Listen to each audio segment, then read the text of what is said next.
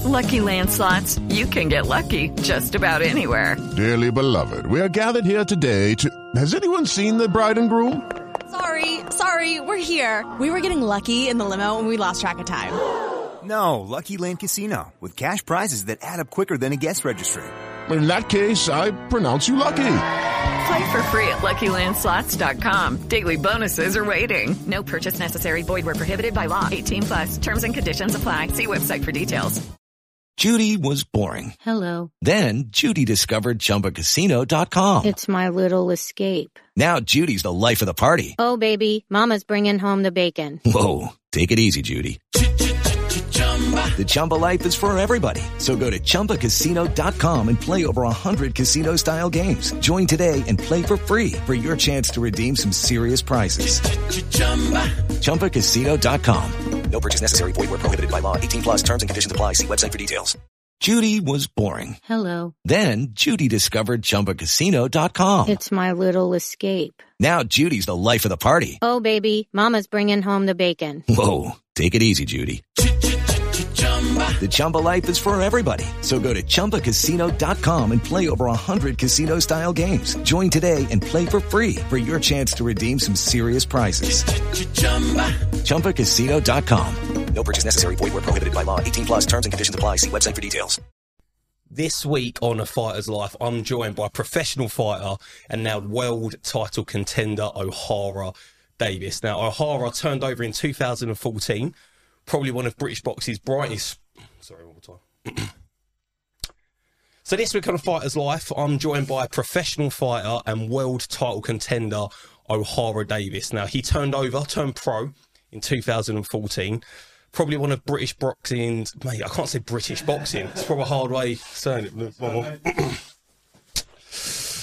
This week on A Fighter's Life, I'm joined by professional fighter and world title contender Ohara Davies. Now, he turned over in 2014 and was probably one of British boxing's brightest prospects, but in 2018 faced some controversy that landed him in some hot water. And since then, career's been a little bit up and down, but he's fought his way back and he's about to challenge for world title honours. Now, he's had 27 fights, only 2 losses, 18 KOs. He's a big puncher. And after a little bit of research, I found out that his fight started long before he ever entered boxing. From a dark past, hoping to have a bright future, please welcome Ohara Davies.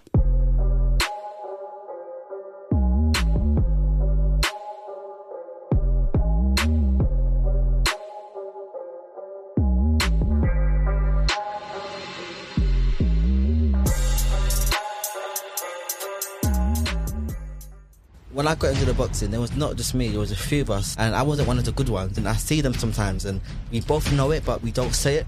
Like, mate, you could be far past where I am, but now you have to look up to me. Like, that could be you. Ohara Davies, welcome to A Fighter's Life, bro. Thank you for joining me. Good to be here. Yeah, man. Listen, dude, I've been a big fan for a long time. You know, big fan for a long time. I'm talking about from the Matchroom days all the way through to now. I know the career's kind of been a little bit stop-starty, a little bit up and down, a lot of trials, a lot of things going on. But here on the podcast, we don't just want to talk about, you know, current boxing news or what's happening. You know, I want to get a sense of you. Yeah. And when I was doing a little bit of research, bro, your fight starts long before boxing, man. You're like, it's been a bit of it's been a crazy life. Like, let's go right back, childhood-wise. Yeah. How does Ohara become Two Tanks? Like, why boxing? Take me right back. Why boxing? It's not something I chose. I was in a youth club. So how old are you at this point? So I was probably 15 years old. I'm from Hackney. I'm from the Kingsmead estate. It's where me and the guys that I used to chill with were from. There was a youth centre there. It's called the Concord Youth Centre. We used to go there, you know, go and do some pool, play a bit of football, just go chill. And they had a boxing coach that came every Wednesday, Tony Cisse. So I can remember the first time he came. I thought, boxing, nah, I'm not about that life. I sat on the computer, so I just done my thing on the computer. I never went into the boxing class. And I just remember the second week, someone said to me, just go and give it a go. I was like, nah, boxing ain't for me. He said, no, go give it a go. So I went and gave it a go. It was about 25 of us. Everyone just got on a pair of gloves and started to go hit each other. It was like a Royal Rumble in there. It was like a Royal Rumble, like they got in WWE. Yeah. Everyone just started getting gloves and started to hit each other. And then the third week, it went from 20 of us to maybe 15 of us. Second week, 10 of us. Third week, 5 of us. Eventually, it was just me going there. And I thought, this boxing thing ain't bad, you know. I went there to hit the pads. Nothing I thought I'm gonna do in the future. Just something I thought was fun that the youth club done. And then I started getting quite good at it. And so, because it was just me going, the youth club, they couldn't afford him no more, or the funding ran out, or something went on. They couldn't afford him no more, so he had to stop coming down. But he took my phone number, and he took me to the actual boxing gym, the TKO gym. It's in Canning Town. It's been shut down now. So I started going there, and I got kicked out of my school, so I was in school. I was going to the gym every day. He had me in the gym every day, and then I quit smoking. I used to smoke a hell of a lot of weed. I quit smoking. I quit hanging around the hood because I didn't have time. I was in the gym every day. Yeah. And then bang, my career just went. He started taking me around the country, sparring other fighters. I was always getting my ass beat. I went good, but I loved it. Yeah. I remember I used to hit the pad. He go, "Yes, you're good. Yes, son, good shot." And it's like, wow. The first time in my life I'm being told I'm good at something. Yeah. Like, I've tried everything, maths, English, science, and then you'll tell me I'm going to end up dead or in jail or something like that. Or there's nothing I can do in life that someone says, yes. So for the first, I don't know if it was the boxing or the props that he gave me, because I'm like, wow, I can actually do something. I'm like, yeah, I'm coming back next week. Just there every day, and then bang, I'm here. I'm still doing it today. Do you feel like part of the reason why you took boxing so seriously in the end, because you said it there yourself, I don't want to get too deep in it, I don't want to pry, but you said, oh yeah, I don't know whether it was because I felt like I was good at it, because he was giving me props, but do you feel like, by the sounds of it, I mean, I might be jumping to conclusions here, it doesn't sound like you had a positive male role model in your life for the first... I didn't. You didn't? Right. No, my dad wasn't around. You know, my brothers, they was in... my brothers, they're quite smart. They was in college and in university, and they passed their grades, and they went down the school route, and they done it all good. I'm just like the one that went down the other route. But still, they couldn't afford to be a role model because they're still like in school and college. Kids themselves, studying. really? Kids themselves. But they didn't have a father figure or anyone that wanted to take that role to be a father figure to me. So I was just like, single mother who wasn't mentally, who isn't well.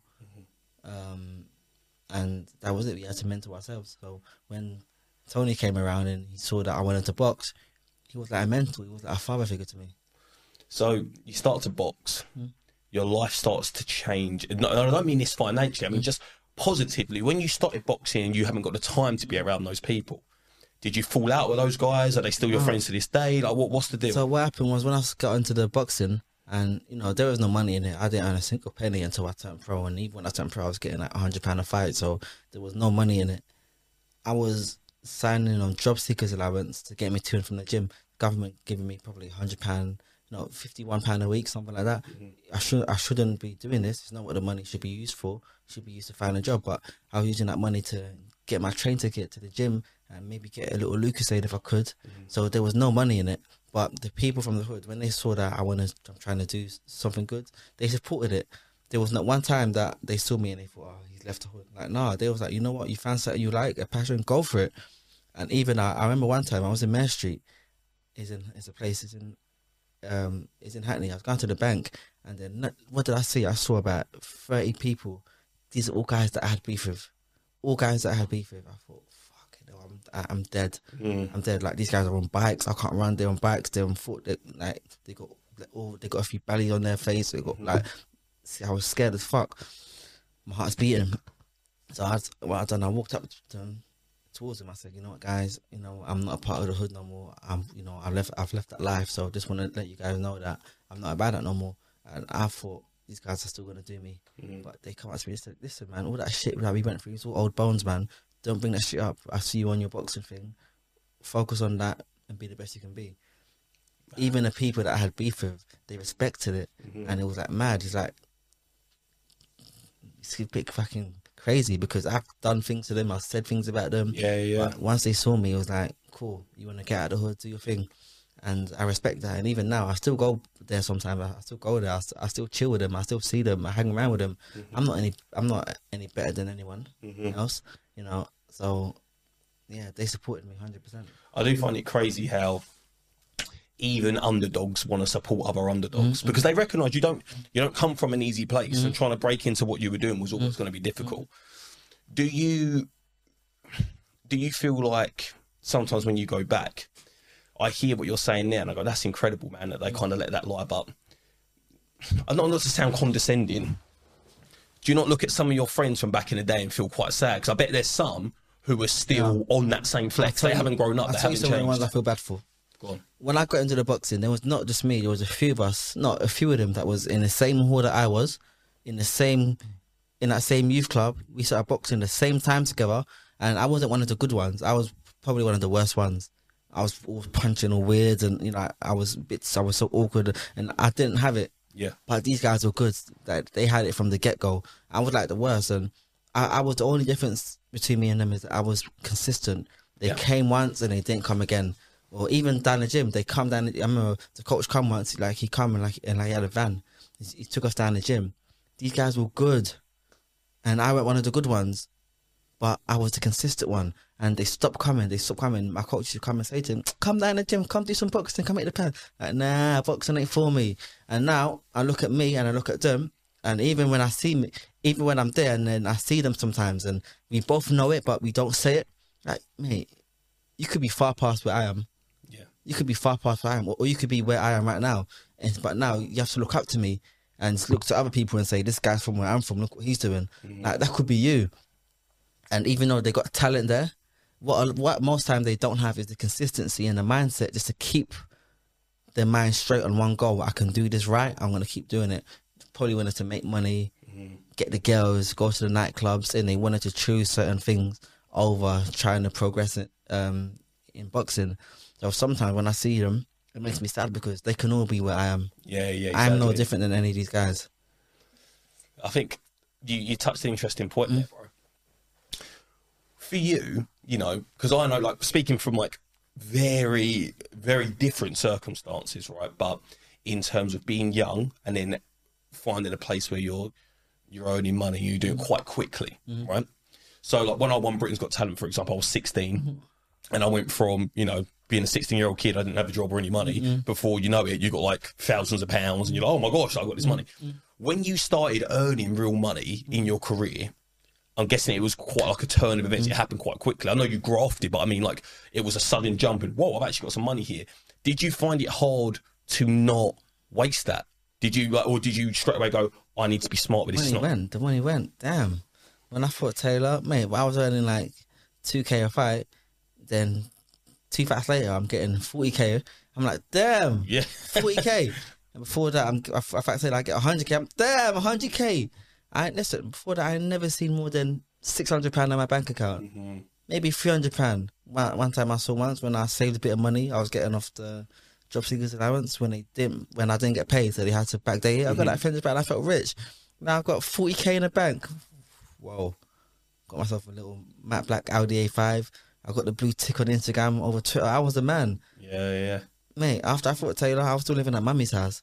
I went out to the States. I spent 10 grand in 10 days on this bird. What? Yeah. Did you say on a girl? Okay, I took this girl out there. Mate, we first went out to New York, staying in a nice hotel, going out to eat. The girls at the post for the Instagram, eating all the nice food. And from there, we went to Miami. And we're in Miami. From New York, we're in Miami. We're having a few arguments. I book her another flight back home early. I know another girl from the States. She's from Atlanta, Georgia. I fly her in. I'm staying with this other bird now. We're going jet skiing. We're living the life. I come back. I go to mummy's house. I still feel me. I've still got money in the bank. I'm still living at mummy's house, but it's okay. I started looking online. I wanted to get the BMW i8. When the when the door go up, get the suicide. I said, hell yeah. I'm on the phone. Get a BMW i8. I'm on the phone to them, making a few inquiries about the prices and having a test drive. And my brother's in the room next door, and then he come up to me. He's like, I heard you, on the phone. You really gonna get the car and park it where? You're gonna park it at mum's house on the main road, mate. This car be gone by tomorrow. The car be gone. No matter what wheel lock you get and what steering wheel lock, mate. The car be gone. You got people around there jealous. They'll take your thing. It's only you just go and get your own flat first and park the car in your own flat, and then you can get the car. I said, cool. A few days later, a few days or weeks later, we're in the car. because I've got the money to get my own flat. I had the money in the bank anyway. But he said to me, you know what, you want to get a flat? I'll go halves for you. And I was like, cool, you need to go halves? Cool, you can go halves and get a flat. Then I can still afford the car. So then... it wasn't smart to invest in to be fair. Let's go split. I can still get the I-80. So then we got the flat. And I'm like, cool, I had another fight. I got paid. So I got money again. So I'm thinking, like, now I can get the car. I was thinking, wait, but if I get another flat, if you get another flat instead, then that means we can move in there and rent out this flat. Instead of me getting a car where I might spend £1,000 a month on the finance, we could rent this flat and I could make another £1,000. Mm-hmm. So I'm like, okay, cool. I can, and that, not just that, on the fuel, on the insurance, the road tax, the tires, you got to fix them. Yeah. Like, everything. Like, this car's going to cost me this much. But if we get another flat, we can rent it. We can make money. And then maybe I can use that money from rent to get the car. Okay, cool. Let's go get another flat. So a few months later, we got the second flat. And then, okay, cool. We got the second flat, and now I'm going to get the car. I got paid again. No, I made some money on the cryptocurrency. Mm-hmm. I'm like, okay, cool. Now I can get the car. I'm like, wait. Get another flat. If I get another flat, that means I can rent this one, and move in there. Like, damn. Okay, cool. So I've got another flat. And then I had my last fight. I got paid again. I'm like, cool. Now I'm getting the car. But now I'm like, nah. It's smart, bro. No car. Now I ain't even thinking about that car no more. I'm thinking about property, investments. This is what they don't teach you in boxing, in the industry, because how I learned how I started thinking about the property is from Tony Sims. You know Tony Sims? Yeah. So he's really big in the property game, and he always used to say to us, put your money into property. Tony Sims, he's got a hell of a lot of property. He used to say to us, put your money into property. I was always like, yeah. But then after a few years went by, me and him were not in touch no more, it stayed in my mind, and I started thinking about it. And now, no, I ain't even thinking about a car. I want to set myself up for life. So after my boxing career's done, I don't have to go and work ever again. That's so smart, bro. Because it's so sad. There's so many fighters. Because even currently, man, I mean, you were earning, like, that's real good money. To like 100k fight, 40k fight. It's good fighters. Like, I know, I've got friends who are fighters, and admittedly, the draw might not be as big in certain avenues, but I'm talking like female world champions are still working 3 days a week. Like, they're going up, they're still getting their trains, they're still doing their commuting, and it's like, to me, I think that's nuts, where you can go up and you'll meet like a business secretary. She'll be like, oh, lovely to meet you, not knowing that she just chinned someone as a WB. Like, I'm like, that is nuts. Like, she's a world champion. Crazy. And even, like I said, as someone who follows the sport, you don't realise that, like, everyone is a real person, right? Because, like, yeah, cool, you're OD when you're at a press conference and you walk into the ring, and this is how I feel like we're going to get onto some of the ups and downs in your career, right? So I normally ask, what was like the worst moment in your life and then the worst moment in terms of boxing? So I'll let you take it away. In terms of just general luck, because you've been through a lot, particularly when you was younger, what's been like the worst moment for you? What you've had to really in life? In life. I always used to feel alone. I used to feel alone all the time. When I was younger, I used to go to the fields, the Hackney Marshes. I used to just walk there. I always felt alone. I used to go there, sit down and just look at the fields, watch the people play football. I was a very lonely time in my life. I feel like I didn't have anyone. I felt like no one loved me. And that's how I felt. That's how I used to feel. I used to go by myself, just walk and just sit there. No one really knows. I don't really tell anyone. But I used to go on there, sit down, I used to feel so lonely. Like, it's so lonely. That's probably one of the worst times in my life. And that's before you found boxing and stuff. That was before boxing. And then, in terms of boxing, I think that's such a wicked example there, bro, because that makes me feel, seeing you, the bravado, the press conferences, the talking online. I would never say that Ohara Davies is the sort of guy who was walking around and felt that lost and that lonely, right? But then that makes me feel sad when I think about what happened it was 2018, right, when, your career's only on the up. Cool, you've lost to Josh Taylor, but, he's gone on to become undisputed and do all these crazy things. Like, he's a world-level opponent early on in your career. Things are looking positive in your life. And then out of nowhere, you make a mistake and it all gets pulled away, right? Would you say when the whole Matchroom thing happened, and I'm quoting you here, you were thrown under the bus, would you say that was the worst moment in boxing for you? When I lost the Taylor fight, that was a bad moment in my career. But Mate, I fought Tom Farrell a few weeks later, a month or two later for the WBA International. Knocked his ass out and I was back. So that was, weren't that bad. But when they threw me under the bus, that was a very bad moment. Because I didn't feel alone. I had friends and my family around. But in terms of like the people I fought with, my friends, my managers, and my coaches, and those people, they abandoned me. Mate. Talk. So, Ode, from your perspective, here's what happened. Tell us exactly what happened. Here's what happened. So I'm at home Monday after gym. I think me and Ted Cheeseman sparred that day. Great fighter Ted Cheeseman was when he was boxing. Lucky Land Casino, asking people, what's the weirdest place you've gotten lucky? Lucky? In line at the deli, I guess? Aha, in my dentist's office. More than once, actually. Do I have to say? Yes, you do. In the car before my kids' PTA meeting. Really? Yes. Excuse me, what's the weirdest place you've gotten lucky? I never win and tell. Well, there you have it. You can get lucky anywhere, playing at LuckyLandSlots.com. Play for free right now. Are you feeling lucky? No purchase necessary. Void where prohibited by law. 18+. Terms and conditions apply. See website for details. It is Ryan here, and I have a question for you. What do you do when you win? Like, are you a fist pumper, a woohooer, a hand clapper, a high fiver? I kind of like the high five, but if you want to hone in on those winning moves, check out Chumba Casino. At ChumbaCasino.com, choose from hundreds of social casino-style games for your chance to redeem serious cash prizes. There are new game releases weekly, plus free daily bonuses, so don't wait. Start having the most fun ever at ChumbaCasino.com. No purchase necessary. VGW. Void where prohibited by law. See terms and conditions. 18+. With the Lucky Land Slots, you can get lucky just about anywhere. This is your captain speaking. We've got clear runway and the weather's fine, but we're just going to circle up here a while and get lucky. No, nothing like that. It's just these cash prizes add up quick. So I suggest you sit back, keep your tray table upright, and start getting lucky. Play for free at LuckyLandSlots.com. Are you feeling lucky? No purchase necessary. Void where prohibited by law. 18+ terms and conditions apply. See website for details. I got home and then Charlie Sims sent me a message. It was a screenshot from Eddie Hearn. Said, tell Ohara to tweet Tommy Cole so we can make this fight happen. We want to get some hype or maybe get Tommy Cole a bit riled up. So I said, okay, that's no problem. I can do that. You wanted me to call some hype? I call some hype. What happened was Tommy Cole, he owns the gym. I don't know if he still owns it, but he was employing people that have been to jail to work with the kids in his gym, which you shouldn't really do. You shouldn't be employing like former criminals to work with the kids in your gym. And the Sun, the newspaper, they exposed it. They put the story out there. Okay. So because of this, Tommy Cole doesn't like the Sun. Don't forget Tommy Cole's from Hull. Yeah. So this is why I said after I knock you out, my first interview is going to be with the Sun, because I know he doesn't like the Sun because they wrote a few things about him, and all of a sudden he would say, I'm disrespecting the Hillsborough.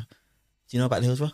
Do you know what? I'm going to be honest with you, bro. This is madness. Like, when I say I feel bad saying it, I didn't know about Hillsborough until what happened to you happened to you. But I don't feel like football. I didn't know anything about it. I had never heard of Hillsborough. Yeah. It happened before I was born, up in Liverpool, and it's a football event. How am I going to know about it? And it was in Liverpool. Tommy Cole is from Hull. It's got nothing to do with the Hillsborough because I had never heard of the Hillsborough. I don't know. So then only after everyone sending the tweets, I look online. I'm like, okay, cool. But that's happened in Liverpool. Tommy Cole's from Hull. He's not from there. How was that certain like connection made? So then I'm talking to them and they're saying, we believe you, like we know you're innocent, but we need to put online a statement saying that you're banned from the gym because we got fans up north and we need to have our own backs. So I'm like, so that I'm innocent, yeah, you're not gonna have my back, you're gonna just abandon me. It's what has to be done. It's just business at the end of the day. I'm thinking, I thought you guys are my managers and my coaches and I thought you were about to have my back. Yeah, and my friends, and you know that I'm innocent. You're on the phone to me. You're saying that I'm innocent. Why you still got to throw me under the bus and then abandon me and act like I've done something wrong? Anyway, so that's what happened, and then that's what happened. And then a few weeks go by, I have a few meetings with other people, people that saw what happened and that knew that I was in the right and that knew that I was. I didn't do anything wrong.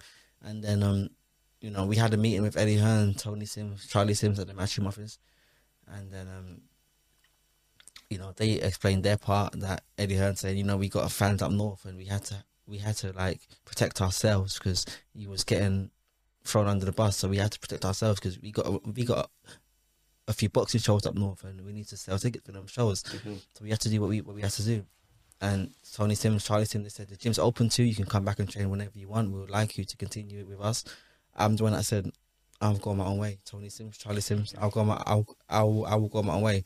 A few weeks later, Eddie Hearn offered me a free fight deal. I said no, I'm joining Frank Warren. I said I left all my sponsors and my endorsements, left my manager, coach, boxing promoter. I started it all again. And why was that, bro? Like, see what you say now, like you made the decision to go, I'm just cutting clean, I'm going to restart. I'll ask you honestly, right, bro, because obviously Matchroom, there's the three big promoters in the UK, yeah? Obviously you've got Boxer, Queensbury, Matchroom, they're like the three main ones. Leaving Matchroom, I guess for a lot of people, knowing you were going to Frank Warren, you're going to Queensbury, so you know you're cool, but I think a lot of people go, oh, that's a bold move. Whether you feel like you threw under the bus or not, when you're in a place in your life when you're earning money and doing well, I think the fear of losing that would keep a lot of people there. Do you regret leaving? No. I felt if I stayed there, it wouldn't have sat right in my conscience because I know this guy has done me wrong. I've been treated like a dog. I've been disrespected, and I'm not just gonna go back there like a dog. I need to stand up for myself and leave him. And you know, Frank Warren's offered me a good deal, so why not go to Frank? The shows might not be as hype as Eddie Hearn shows, and it might not be as much of a star as I was on the Matchroom, but it's okay. It's okay. So I had to stand up for myself, and I done what I thought was right. If I could turn time back, I'll do the same thing because I'm fighting for the world title next. Bro. Who knows how things would have went if I stayed? You know, yeah. Did you ever apologise for the tweet? Because, like, I know you explained yourself because you're like, I didn't know, but did you ever apologise for it to people that would have been upset? Yeah, I apologise for them being upset, and I apologise for how they feel. But my intentions was right, and they was pure. I didn't have any bad intentions, and it just what makes me sad is that as much as I had a certain character online, you really think I'm going to disrespect the families of the 96 that died? It's like if your mum died or if your daughter died, and you think I'm just going to laugh, ha ha ha, your mum died, your daughter died. You think that's what kind of person I am? As much as I'm a boxer and I've got a certain character, I'm a human being. I'm a person. I'm not just going to laugh and disrespect the families of those that died. Like, that's a deep thing. I'm not going to a sweet shop and fucking taking a couple of sweets. We're talking about loved ones that have died, and you're gonna make it seem like I'm laughing at the loved ones. It's madness. It's mad. And the fact that the people thought that that's the kind of person that I am, that's also a madness. Yeah. But I think that's the hard part, bro, because you were known. Like, I've heard you say before, right? And it was actually, I'm trying to remember where I saw the interview, but you said in this interview, I'm paraphrasing a bit here, but essentially, like, I'm done with being this character. I just want to be OD. I just want to be me, and I want to fight. And if the fights sell, they sell, but that's what I want to do from now on. And I think that marked a real sign of maturity, and kind of weird. Since then, your career's kind of really picked up. You know, the Tyrone McKenna fight, you've gone up and up and up and up, and now you're going to be fighting for a world title next. I do know what you mean, and I do feel so sorry for you, bro, because in this day and age, and even back then, because it was a few years ago now, you do kind of find yourself in a situation where it was comments made out of, when you say ignorance, that sounds bad, but it was kind of genuinely not knowing and not trying to do anything on purpose. And when I sit down and you explain it to me like this, because bearing in mind, me and you have never had a conversation about it. I've just watched a bunch of interviews and seen clips here and seen clips there, and I feel like a lot of people sit there and go, there is no way this dude just randomly sat there and started trying to use Hillsborough as like an insult in the middle of a work. No one, like, I didn't believe that. I thought there must be a reason, because if you did that, I would be the first one to say this guy should never fight again publicly. Like, that's what an awful thing to do, right? So when you explain that and you see how you got there, that's what makes me feel sad, because, you know, we talk about childhood, we talk about earning money, getting to a good place, and then all this happens and bang. So you leave Matchroom, you sign with Frank. Honestly, did you notice a dip in your career? Did you notice a lot? 100%. Not just me, everyone did. I wasn't a man no more. I wasn't on the news like I was on the Matchroom. On the Matchroom, I was on the headlines every other day. When I joined Frank Warren, Frank Warren's shows are not as popular as the Matchroom shows. You know, he might have paid me the same as what I would have got on the Matchroom, but the shows and the quality of the shows just wasn't the same. It wasn't. Frank Warren shows are more like a fight, whereas Matchroom shows is more like an event, and it just wasn't. It wasn't the same. And obviously, I had my first two fights under Frank Warren, done good. Then I fought Catterall. Did you see the fight? I saw the Jack Catterall fight, yeah. I believe I got robbed. They gave it 118, 110, which means they gave me 2 rounds of the fight. How can you give me 2 rounds of the fight? It was a 10-round fight, and you're saying that I lost 8 rounds of the fight? It's a madness. It's a madness. What is it? So it's 27 fights now, right? Yeah. 25 wins, only 2 losses. And the 2 people you've lost to, arguably, are the top of the division. You've got Josh Taylor when I and fought Jack Taylor, I can accept that fight. I got beat. When I fought Jack, I got robbed. So let's talk about both of these losses, right? So let's go with Josh first, yeah. So I rewatched that fight literally this morning before, and it's a really odd one because I feel like I can speak honestly without but causing any offence, right? It looks like there's a slight difference in terms of class, in terms of he's working so well to the body, he's doing certain things. But you're having your successes, right? And I want to say this. The heart you showed after getting dropped in round 3, getting back up, but you had a tough round 4, but you're still coming out, right? I mean, like, you're swinging, you're trying. What happened in round 7, bro? I didn't have it in me. Really? Listen, can I be honest? I never watched him for that cam. I never watched him not once.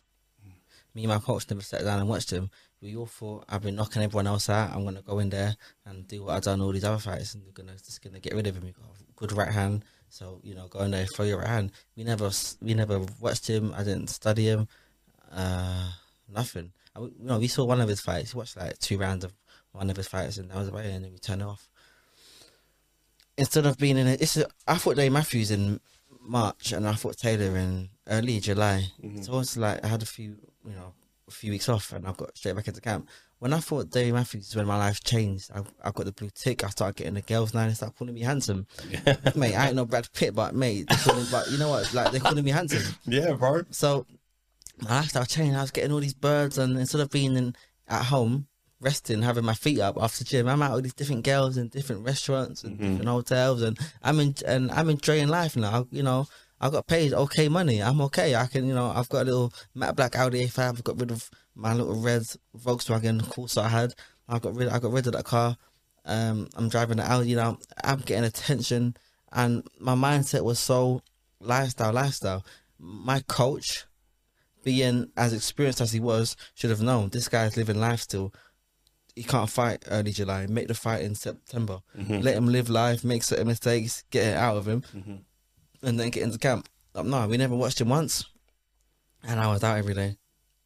So at what point did you, in the fight I'm talking here, you come out first round, like, I remember it, when I was watching it this morning, I remember like being back in my living room those years ago, watching it with all my friends and my dad. I literally remember it clear as day. To be honest, I don't remember the fight. You don't? I remember what happened. I got stopped, but I gave up.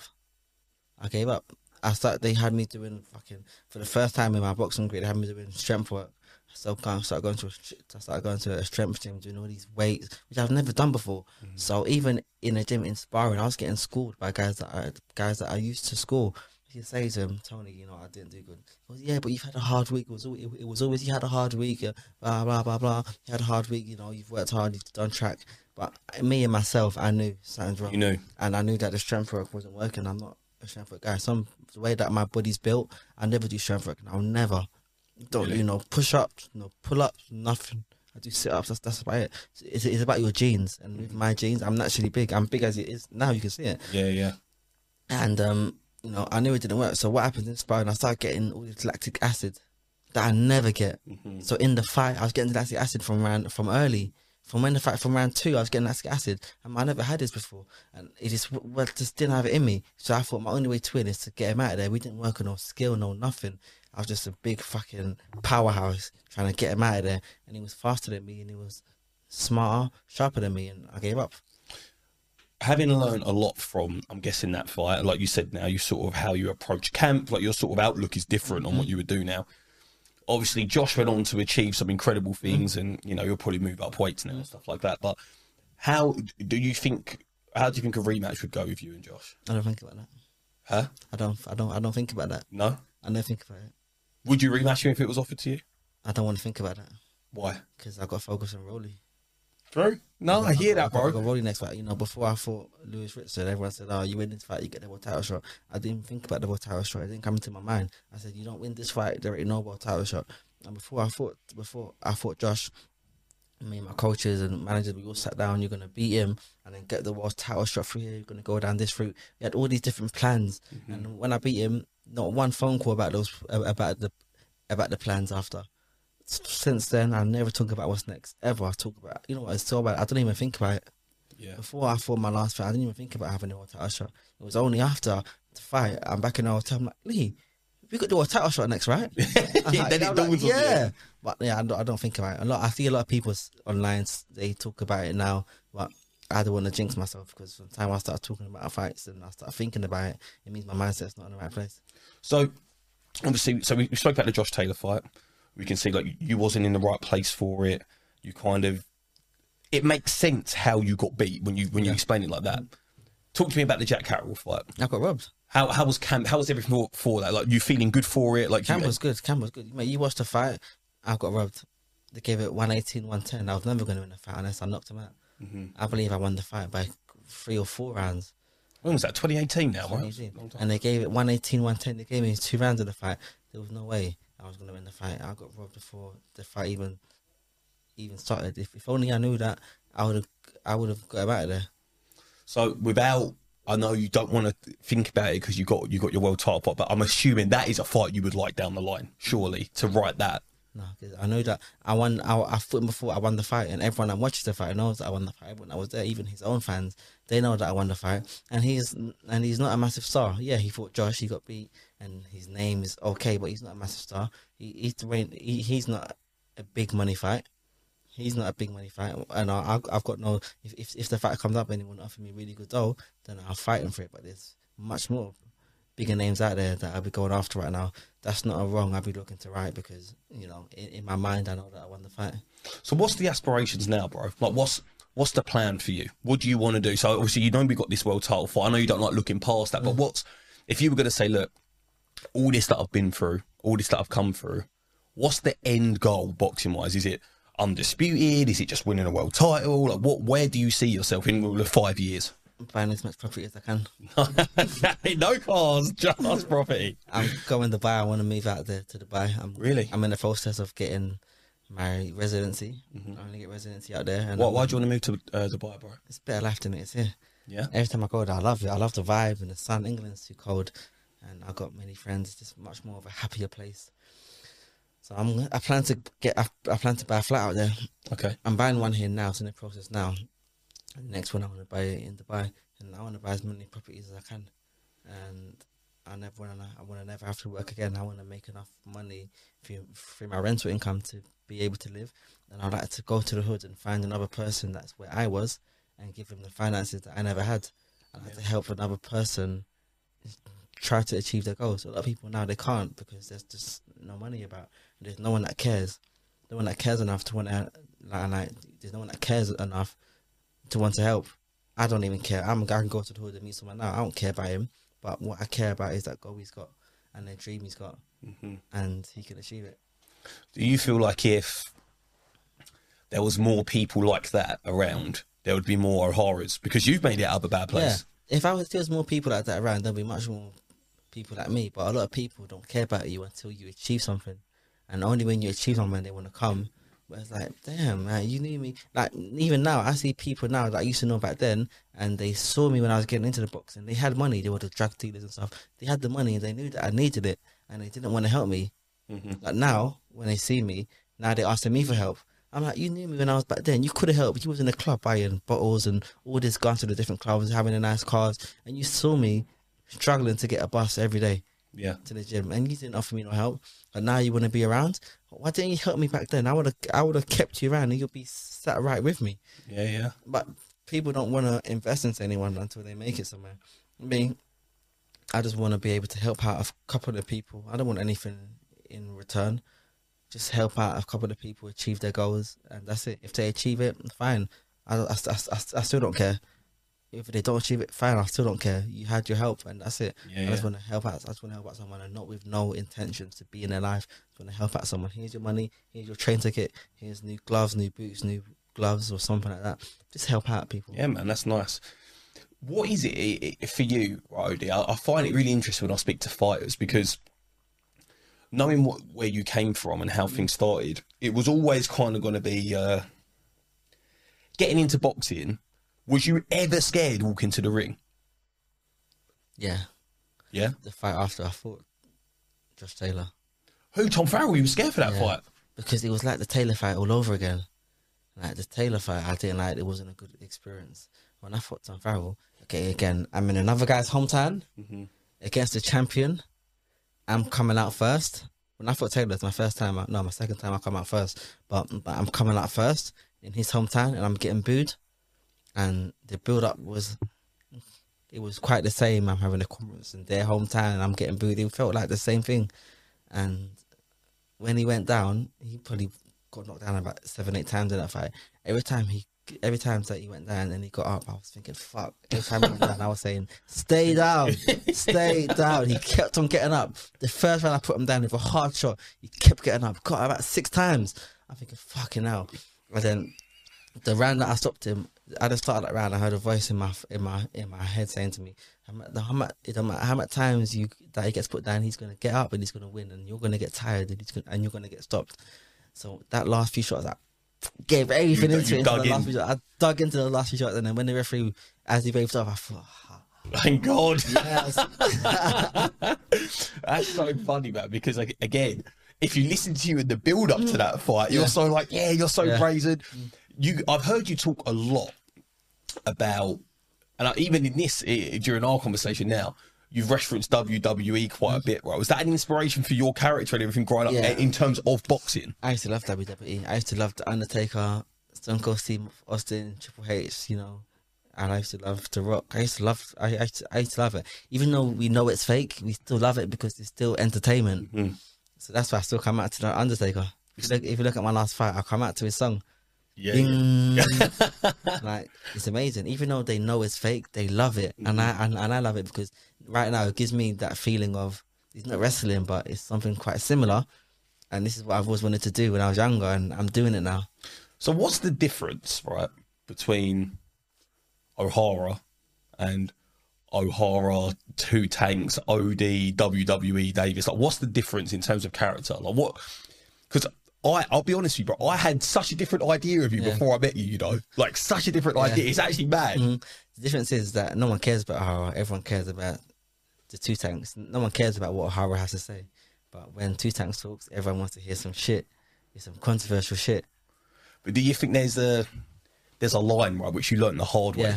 No, I've learned to balance it quite a bit. Like in my last fight, I fought Lewis Ritson in his hometown. I didn't really talk any trash. What I did do, he's from Newcastle. I come out to the press conference in a Man United shirt because Man United beat them in football the week earlier. Right. So I do little things like that, but I need to know a certain balance. So when I done that and I showed the shirt, everyone laughed. Like, this is a horror. But they laugh because they know I'm a character. But I didn't want to go too deep and start talking about, let's say, like Sunderland. If I come out in like a Sunderland shirt, they hate each other. They hate each other. That's bro. like death war. Yeah. So I wanted to, I want to balance it out. I want to be a tiny bit disrespectful with some humour. Now it's about balance, and now I've learned to balance it. Whereas at the start of my career, I had no filter, but now I've got balance. Before the Ritson fight, did you know you'd win it? No. Really? Yeah, I didn't know, but I just thought, you know what? I worked so hard for that camp. My coaches worked me so hard for that camp. But I knew, you know what? I've done everything I can. Whatever happens, happens. That's the mindset I had. Like, I'm going to war. Whatever happens, happens. I've done everything I can. If it doesn't go my way, it's not my fault. It's not my coach's fault. It's just, this is the path that life chose for me and that destiny chose for me. But I've just got myself in the best shape ever. So do you think if I would have asked you that question on fight day, you would answer the same? Or do you think, no, I'm knocking him out, I'm winning? Because I have to be in the mindset. I have to be in the mind frame. Like now I'm more chilled out. But then if you ask me, I'm like, no, I don't see myself getting beat. I don't see myself losing.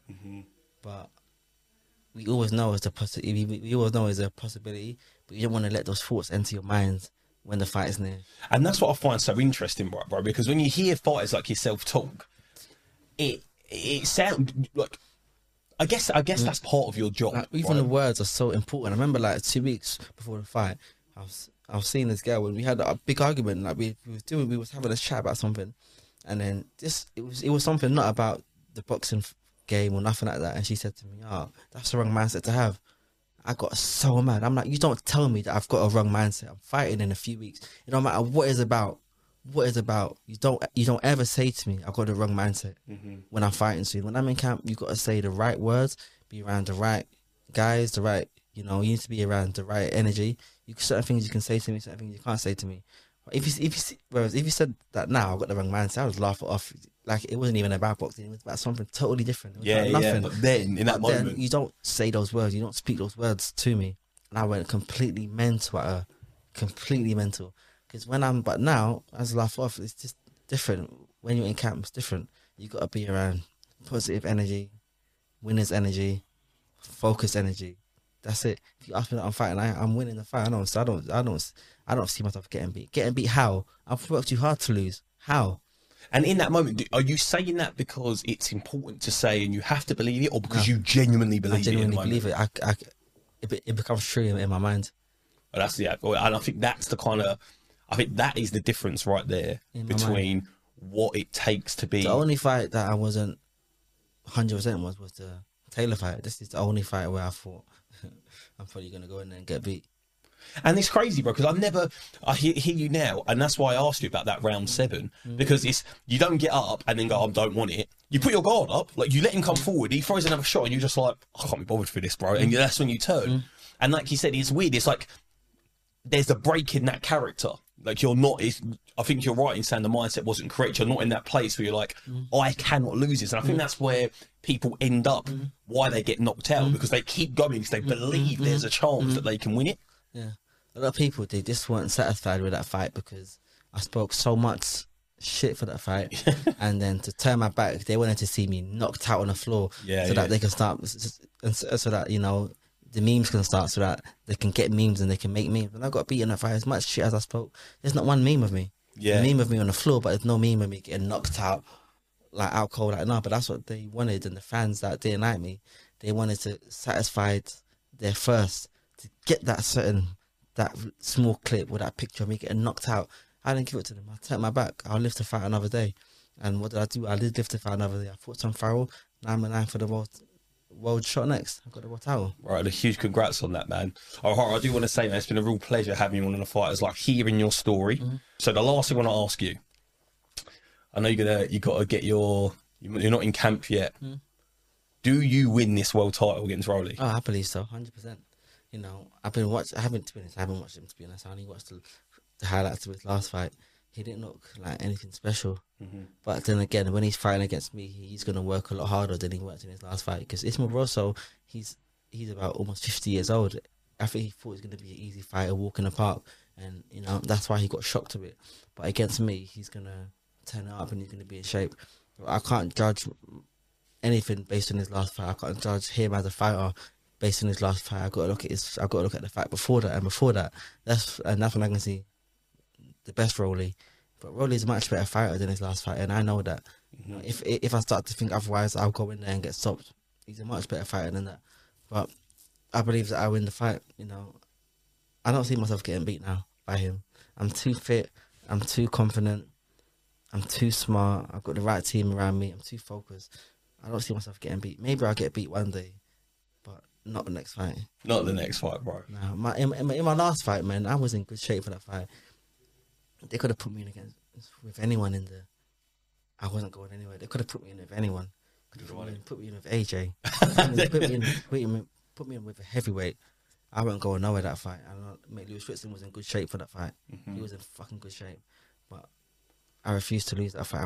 Oh my God.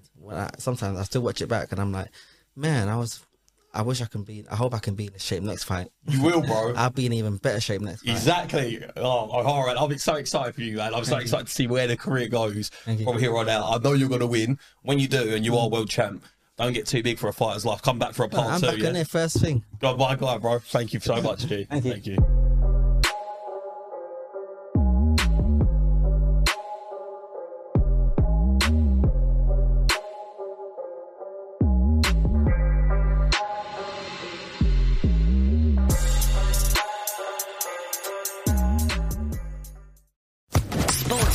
Podcast Network.